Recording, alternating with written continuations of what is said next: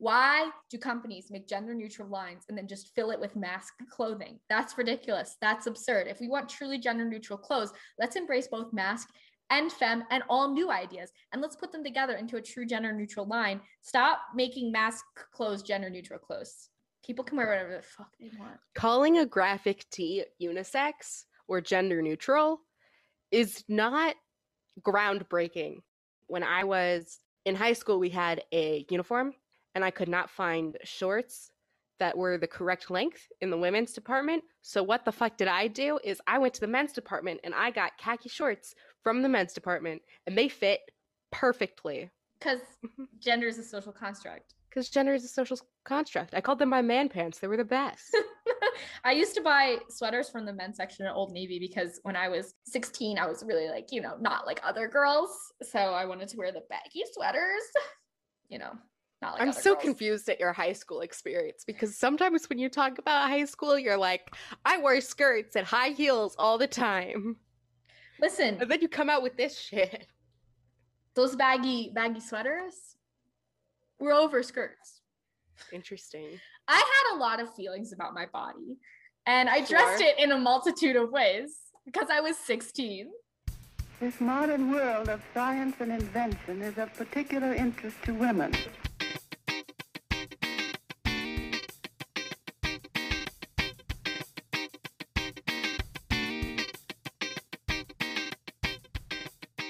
Hello and welcome to Lady History, the good, the bad, and the ugly ladies you missed in history class. Hey Lexi, what's your favorite article of clothing? My overalls. Your Madewell overalls? Yes, which you had for a while, so started the traveling overalls. I had overalls. for a year. Yeah.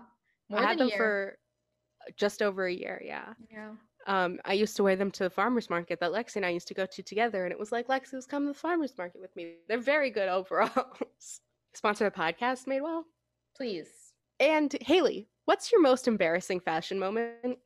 All right, so I'll take pride in this, but pretty embarrassing looking back on it. 7th to 8th grade was not a great look for me. Maybe it's because I was being bullied, and I was just going through beginner teenage angst, but my favorite color is yellow. And I was at the mall one day and saw yellow sneakers. Kool-Aid had a sneaker line where it was scratch and sniff on the sole. So I got the lemon pair. That's amazing. So I wore those. Oh, but it gets so much worse. I was still a small child, and my mom kind of was like, all right, you need to dress a little more adult, but you're still in middle school and shit's cheap. But I was still shopping at the children's place, and I got one of their sweatsuit sets. I was wearing sweatsuit sets before it was cool. But I got yellow, so I would wear that with the yellow sneakers. Under it would be my Jonas Brothers tee. Anywho, it was one of those tees that you got from Kohl's that came with the tie, and you wore the tie with the t-shirt. But then also, if it was cold, I'd wear my yellow North Face. Honestly, for some of the bullying, I accept it. No, if you bullied me because I was wearing all yellow in a Jonas Brothers team, you're right. Here's the thing, and here's how we were definitely meant to be friends. If I'd seen you in the 5th grade and you were wearing that fit, I would have been that bitch is my new best friend. And I would have run up to you and I've been hey, have you read Aragon or whatever I was into then? But I would have been obsessed with you. I probably would have had, a crush on you, which of course I would have. But I would have been that bitch who always wears yellow. Love her. It's also my start of my Harry Potter phase. So this is a sweet time for Haley. And I'm Alana, and Adore Me, do you want to sponsor the podcast? Our DMs are open.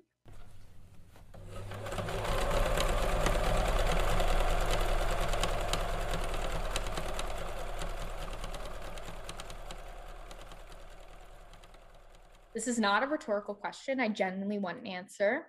Did you know that a Black woman designed First Lady Jackie Kennedy's wedding dress? Yes, I did. That's Haley gets a brownie point. Okay. So that's right. When Jackie tied the knot with future president JFK, she was donning a dress designed by one of the country's most notable designers, Anne Lowe. The dress was actually destroyed in an accident just days before the wedding. But Anne stayed up for days, overnight for several days to recreate it at her own cost and didn't charge Jackie for the new dress. When Anne brought the completed dress to the wedding venue, she was refused entrance and told she could enter through the back door to deliver the dress because the venue was segregated. She refused, saying she would only bring the dress through the front door. Then she walked right in the front door and gave the dress to Jackie. Here is what sucks though. Jackie never gave Anne the credit she deserved. In interviews, she referred to Anne as a colored dressmaker and never credited her by name, which was like thousands of dollars of free publicity that Jackie took from her. That's horrible. Jackie definitely felt guilty about it, and we'll get into that later. There's evidence that she was definitely like feeling guilty later on.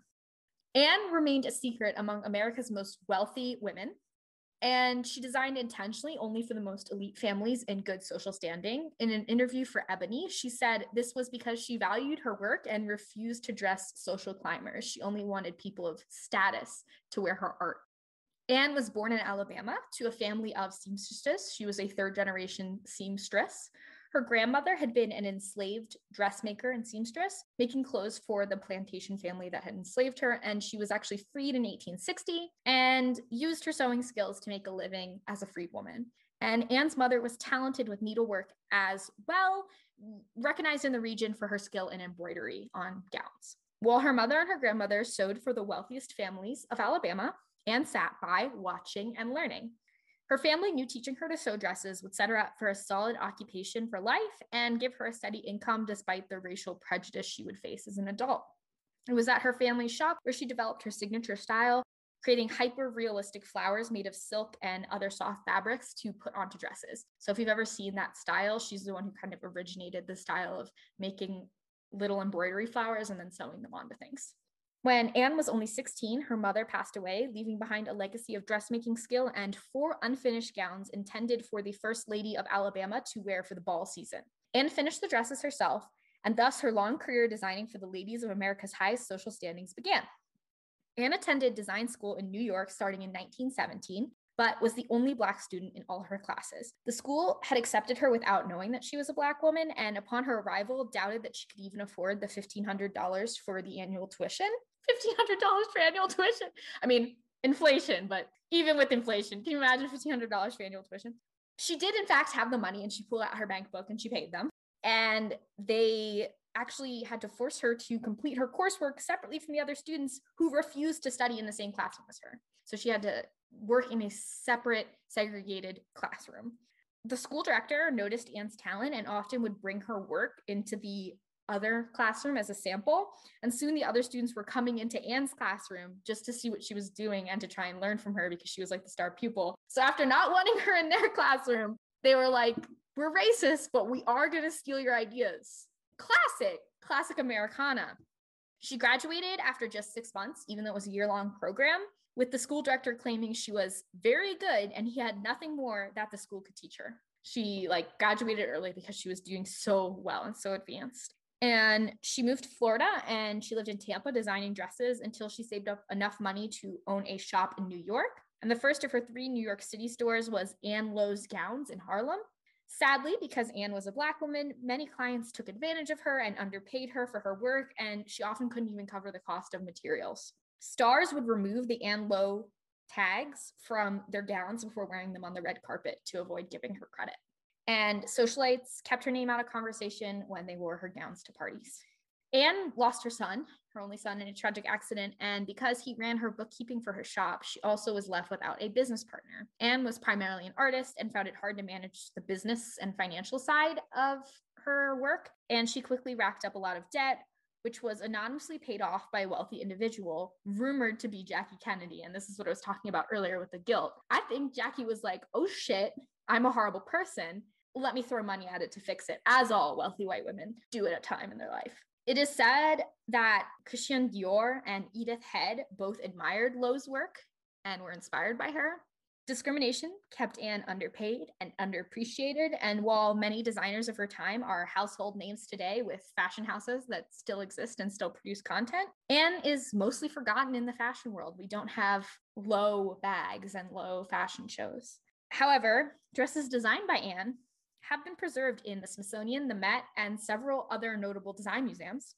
Anne was rediscovered largely because of the work of Black designers and fashion historians. as well as Black collectors who preserved her work with her name attached to it. So we were able to identify her style and figure out what she made based on that. Like Louise K. Alexander Lane, who opened the Black Fashion Museum in Harlem and included some of Anne's work in her collection of dresses made or worn by notable Black women. And after Lois passed away, her daughter donated the museum's collection to NAMAC.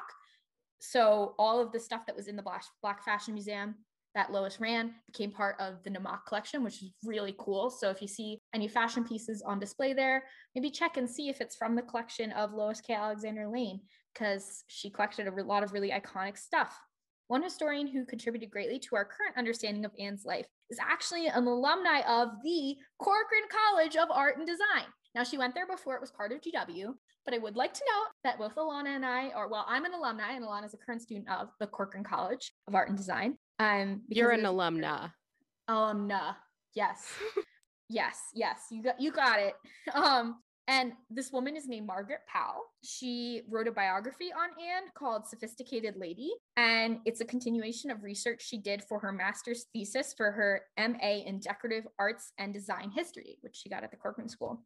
I've linked the thesis, it's from 2012, in my show notes. So if you have time, I highly suggest you go read it and maybe buy the book too. It's coming out this year. It was scheduled for January and got delayed because of COVID. You could even pre-order that book from a local Black-owned bookstore.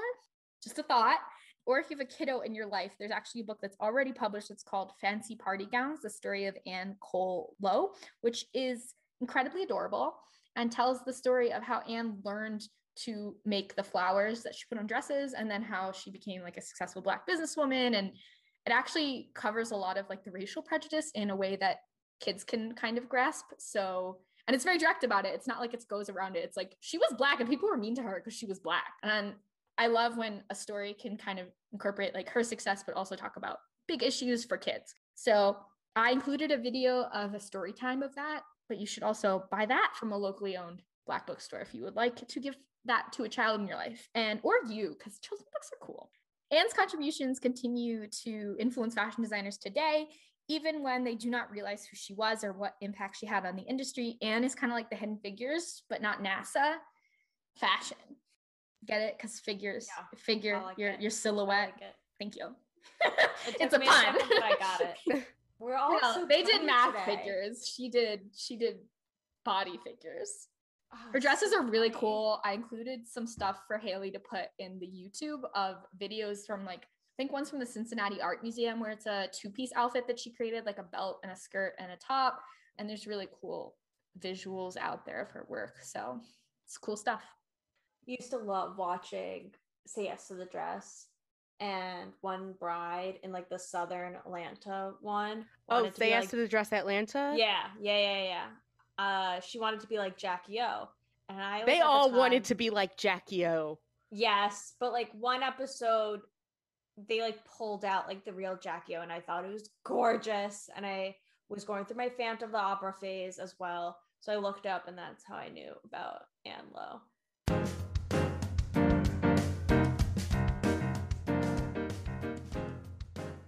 C'est l'histoire de Coco Chanel qui incarna la femme moderne avant de l'inventer. Comment vous vous appelez? Tout le monde m'appelle Coco. So this is a long one, and I'm really excited. I've gotten into researching, like Lexi will always say, vintage fashion, not vintage values. Lexi, did I get that? Did I quote you correctly? That is not my quote. Let me find the guy's name. I quote him all the time. Oh. He is like a Dapper Dan stylist who is a Black man. And so his big shtick, and he like sells merchandise. What is his name? Him credit. I just always hear you saying it. Dandy Wellington. Yes. He's a Harlem-based jazz singer. And he originated the phrase. I think some people are stealing it, and that's not chill. Stop stealing shit from Black men. Thank you. But anyway, I say it all the time because it's just so true and it's just so relevant. And he sells merch with it on it. So if you want like a pin, if you're a vintage collector and you want like a pin that says like, I'm on the website now, and oh my God, it's all sold out right now. Also, his like symbol is a pigeon. So he has merch of like a pigeon in a tiny little Dapper outfit, which is so cute. But yeah, as far as I know, it's his thing he popularized. And it was really big last year because a lot was going on in the world, and we're like, the vintage fashion community is often very liberal people, and people always make assumptions that it's people who have conservative values, when in fact, it's often the opposite. So continue. Yes. So I love the vintage fashion world, and for this lovely man that gave us a lovely quote. Sorry, Lexi, I'm now not going to associate you with the quote as much. Gotta go with the OG. Anywho, I've been researching like basically like my staples. I love a button down. I love a power suit. I love loafers. So I've been kind of like researching those elements to make sure I'm not missing anything of like who are the designers that are influencing me. It's been a good pandemic pastime and I've learned a lot. And that's why I wanted to kind of do Coco Chanel, because also I'll get into it, but she's kind of been back in the system because social medias. Lexi said that with the pandemic and with all the chaos that's been happening, vintage clothing and not vintage values is because like a lot of vintage collectors and historians are liberals, and people have been like shading some of the fashion designers, as they should be, and saying like, hey, they weren't great, but we're still gonna wear like something by them or something kind of like looks like it. And I'll get into that with Coco, but I have to do a content warning first. This content warning for this next story is because I will be talking about the Nazi Party and genocide. And I'm going to start off by saying I might get a lot of hate with this story of Coco Chanel, but I don't care because these are all facts. And the fact is she was a Nazi. And I don't want to hear, oh, she was a Nazi sympathizer, because that just makes no sense.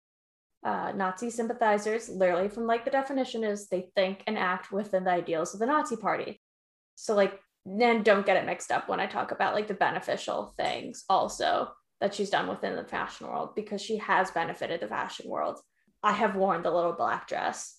I love the little black dress, but she still was a human being, a shitty human being. She was a human being. She was a shitty human being.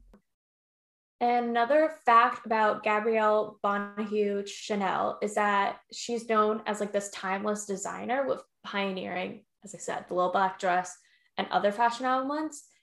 She didn't just like pop out of the womb as a fashion designer, as like you kind of get the sense that she, with the timeless, like she's always been Coco Chanel.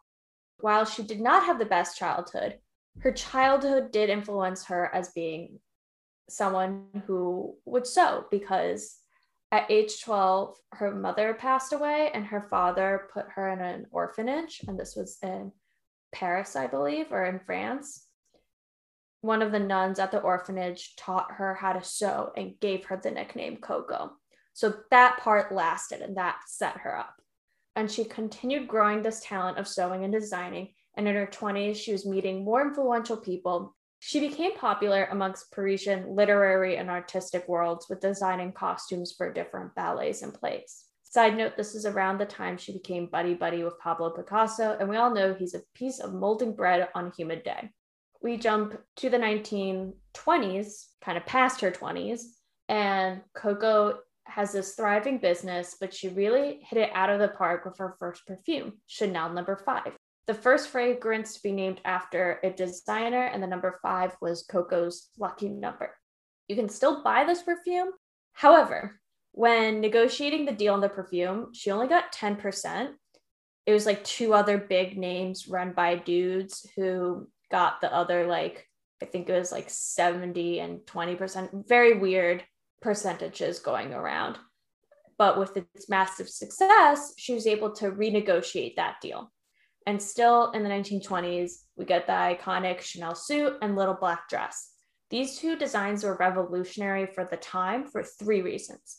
1, it took the element of menswear, and quote, menswear, because fashion has no gender, and I'll be screaming it from the rooftops, to the feminine world of clothing. Because in the 20s, fashion was very gendered. It showed that corsets and conforming pieces to your body were not a must to look elegant and fashionable. And that kind of also alluded to the menswear, because menswear, they didn't wear corsets. And then third, the color black was a color associated, and is still associated, especially within like Western civilization as a color for mourning and death.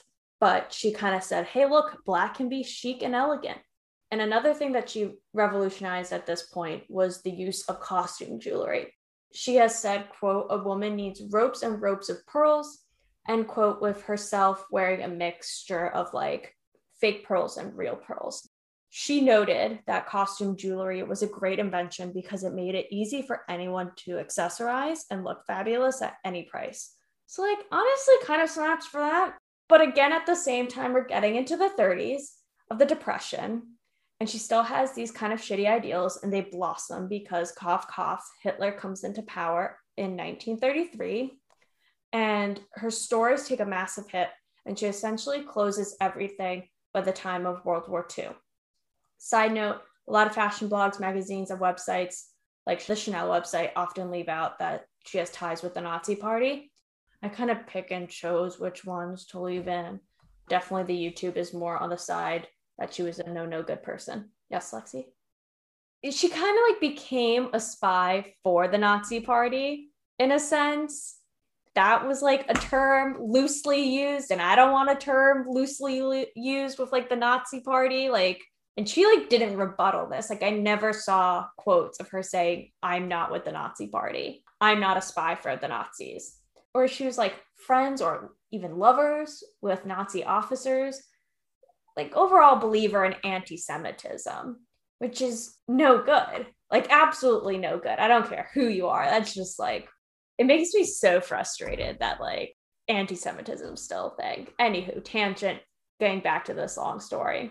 And after the war, she was actually called to trial, and she wasn't charged with anything because she was specifically asked about her ties with the officers, cough, cough, like her friends and that lover, because they're kind of going after the big fish. Just know that like in the 70s, she has like a rebirth of her brand. And I'll talk more about like her legacy, because you can still buy like Coco Chanel, as Lexi was talking about. She's dead, but others have taken over that brand and continued that brand and style. But Hal Vaughn wrote a book called Sleeping with the Enemy, Coco Chanel's Secret War. Of course, it's in the show notes. And subsequently, that book and author were featured in The New Yorker, also linked in the show notes. So if you read either, I'm referencing the penultimate question of, given Coco Chanel's wartime past, what do you make of her kind of like popularity nowadays? Or should anyone still be wearing Coco Chanel? And that's basically the gist. I'm very much paraphrasing that question. I have very mixed feelings, and this is where we can kind of like discuss for a hot minute. But Hal basically goes, she didn't kill anyone, she didn't torture anyone, so you can't like compare her to like the Nazi officers or those who like actually murdered someone. Overall, like, she's still fascinating. You can be charged as an accessory to murder. Exactly. You can like, aid this is and the abet. point where I kind of like lost hope in this like book. Her grandniece, I guess, also talked to the author. In the article, it said, she said to me, quote, you know, Mr. Vaughn, these were very difficult times and people had to do the very terrible things to get along, end quote. And like, he ended up closing this question with, Chanel was very simply put, an enormous opportunist who did what she had to do to get along. I'm smelling some bull crap in the air. Excuse me. How about the countless women who lived through the exact same situation as her and handled it very differently? And I was very excited when I found this book. From the title, you think it's going to be like she was not a good person, here's why. Lastly, we have her legacy, and it's like New York City themed. And you know those like knockoff designer stuff like bags and sunnies on the New York City streets? Yeah, you with me? So you guessed it, you can buy like Chanel knockoffs.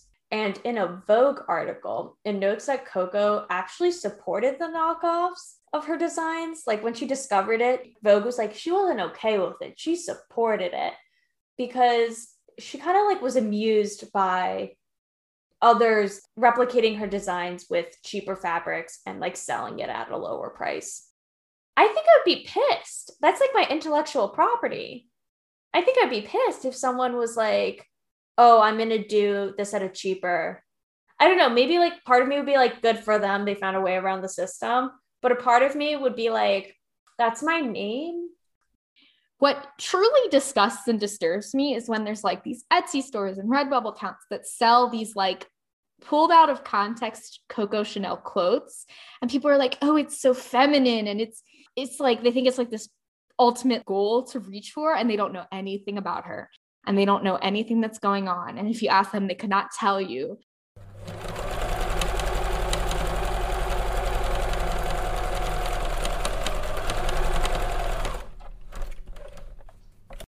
So Veronica Chow was born in 1984 in Hawaii, the next generation in a long line of fashion designers. One of my sources called her a fashion heiress. And she would follow her father, Silas Chow, around the factories and ask a zillion questions like, what does this do? What's this thing? And we love to see inquisitive women.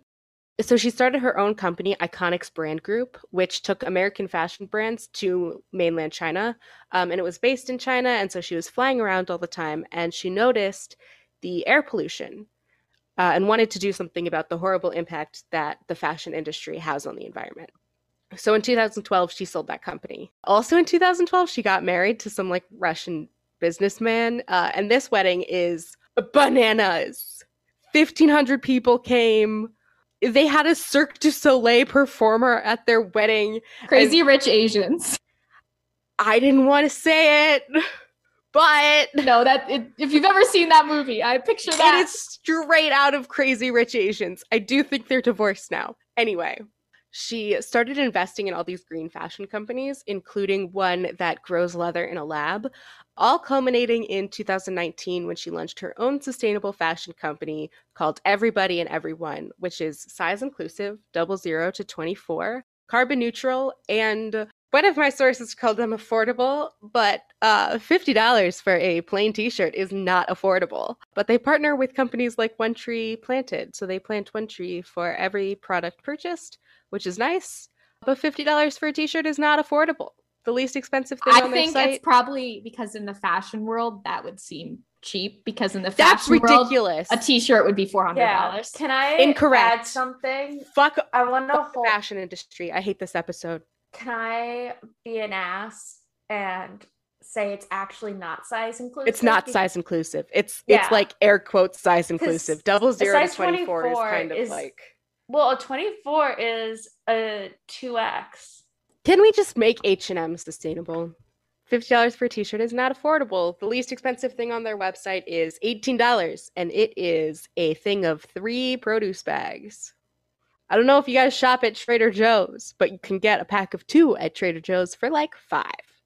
So, anyways, that's sorry to end me being angry, but that's all I have. She's still alive.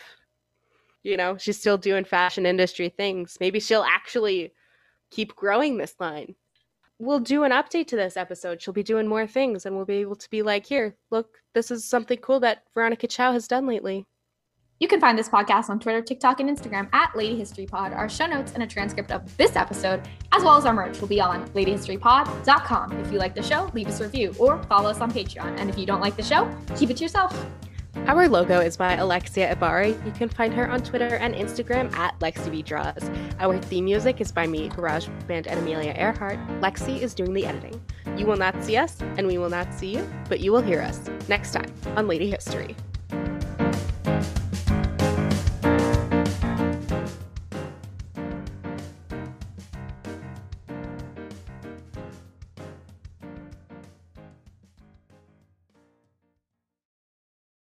I'm knitting during this. Like, I specifically was like, I'm going to make some fiber art while talking about fashion.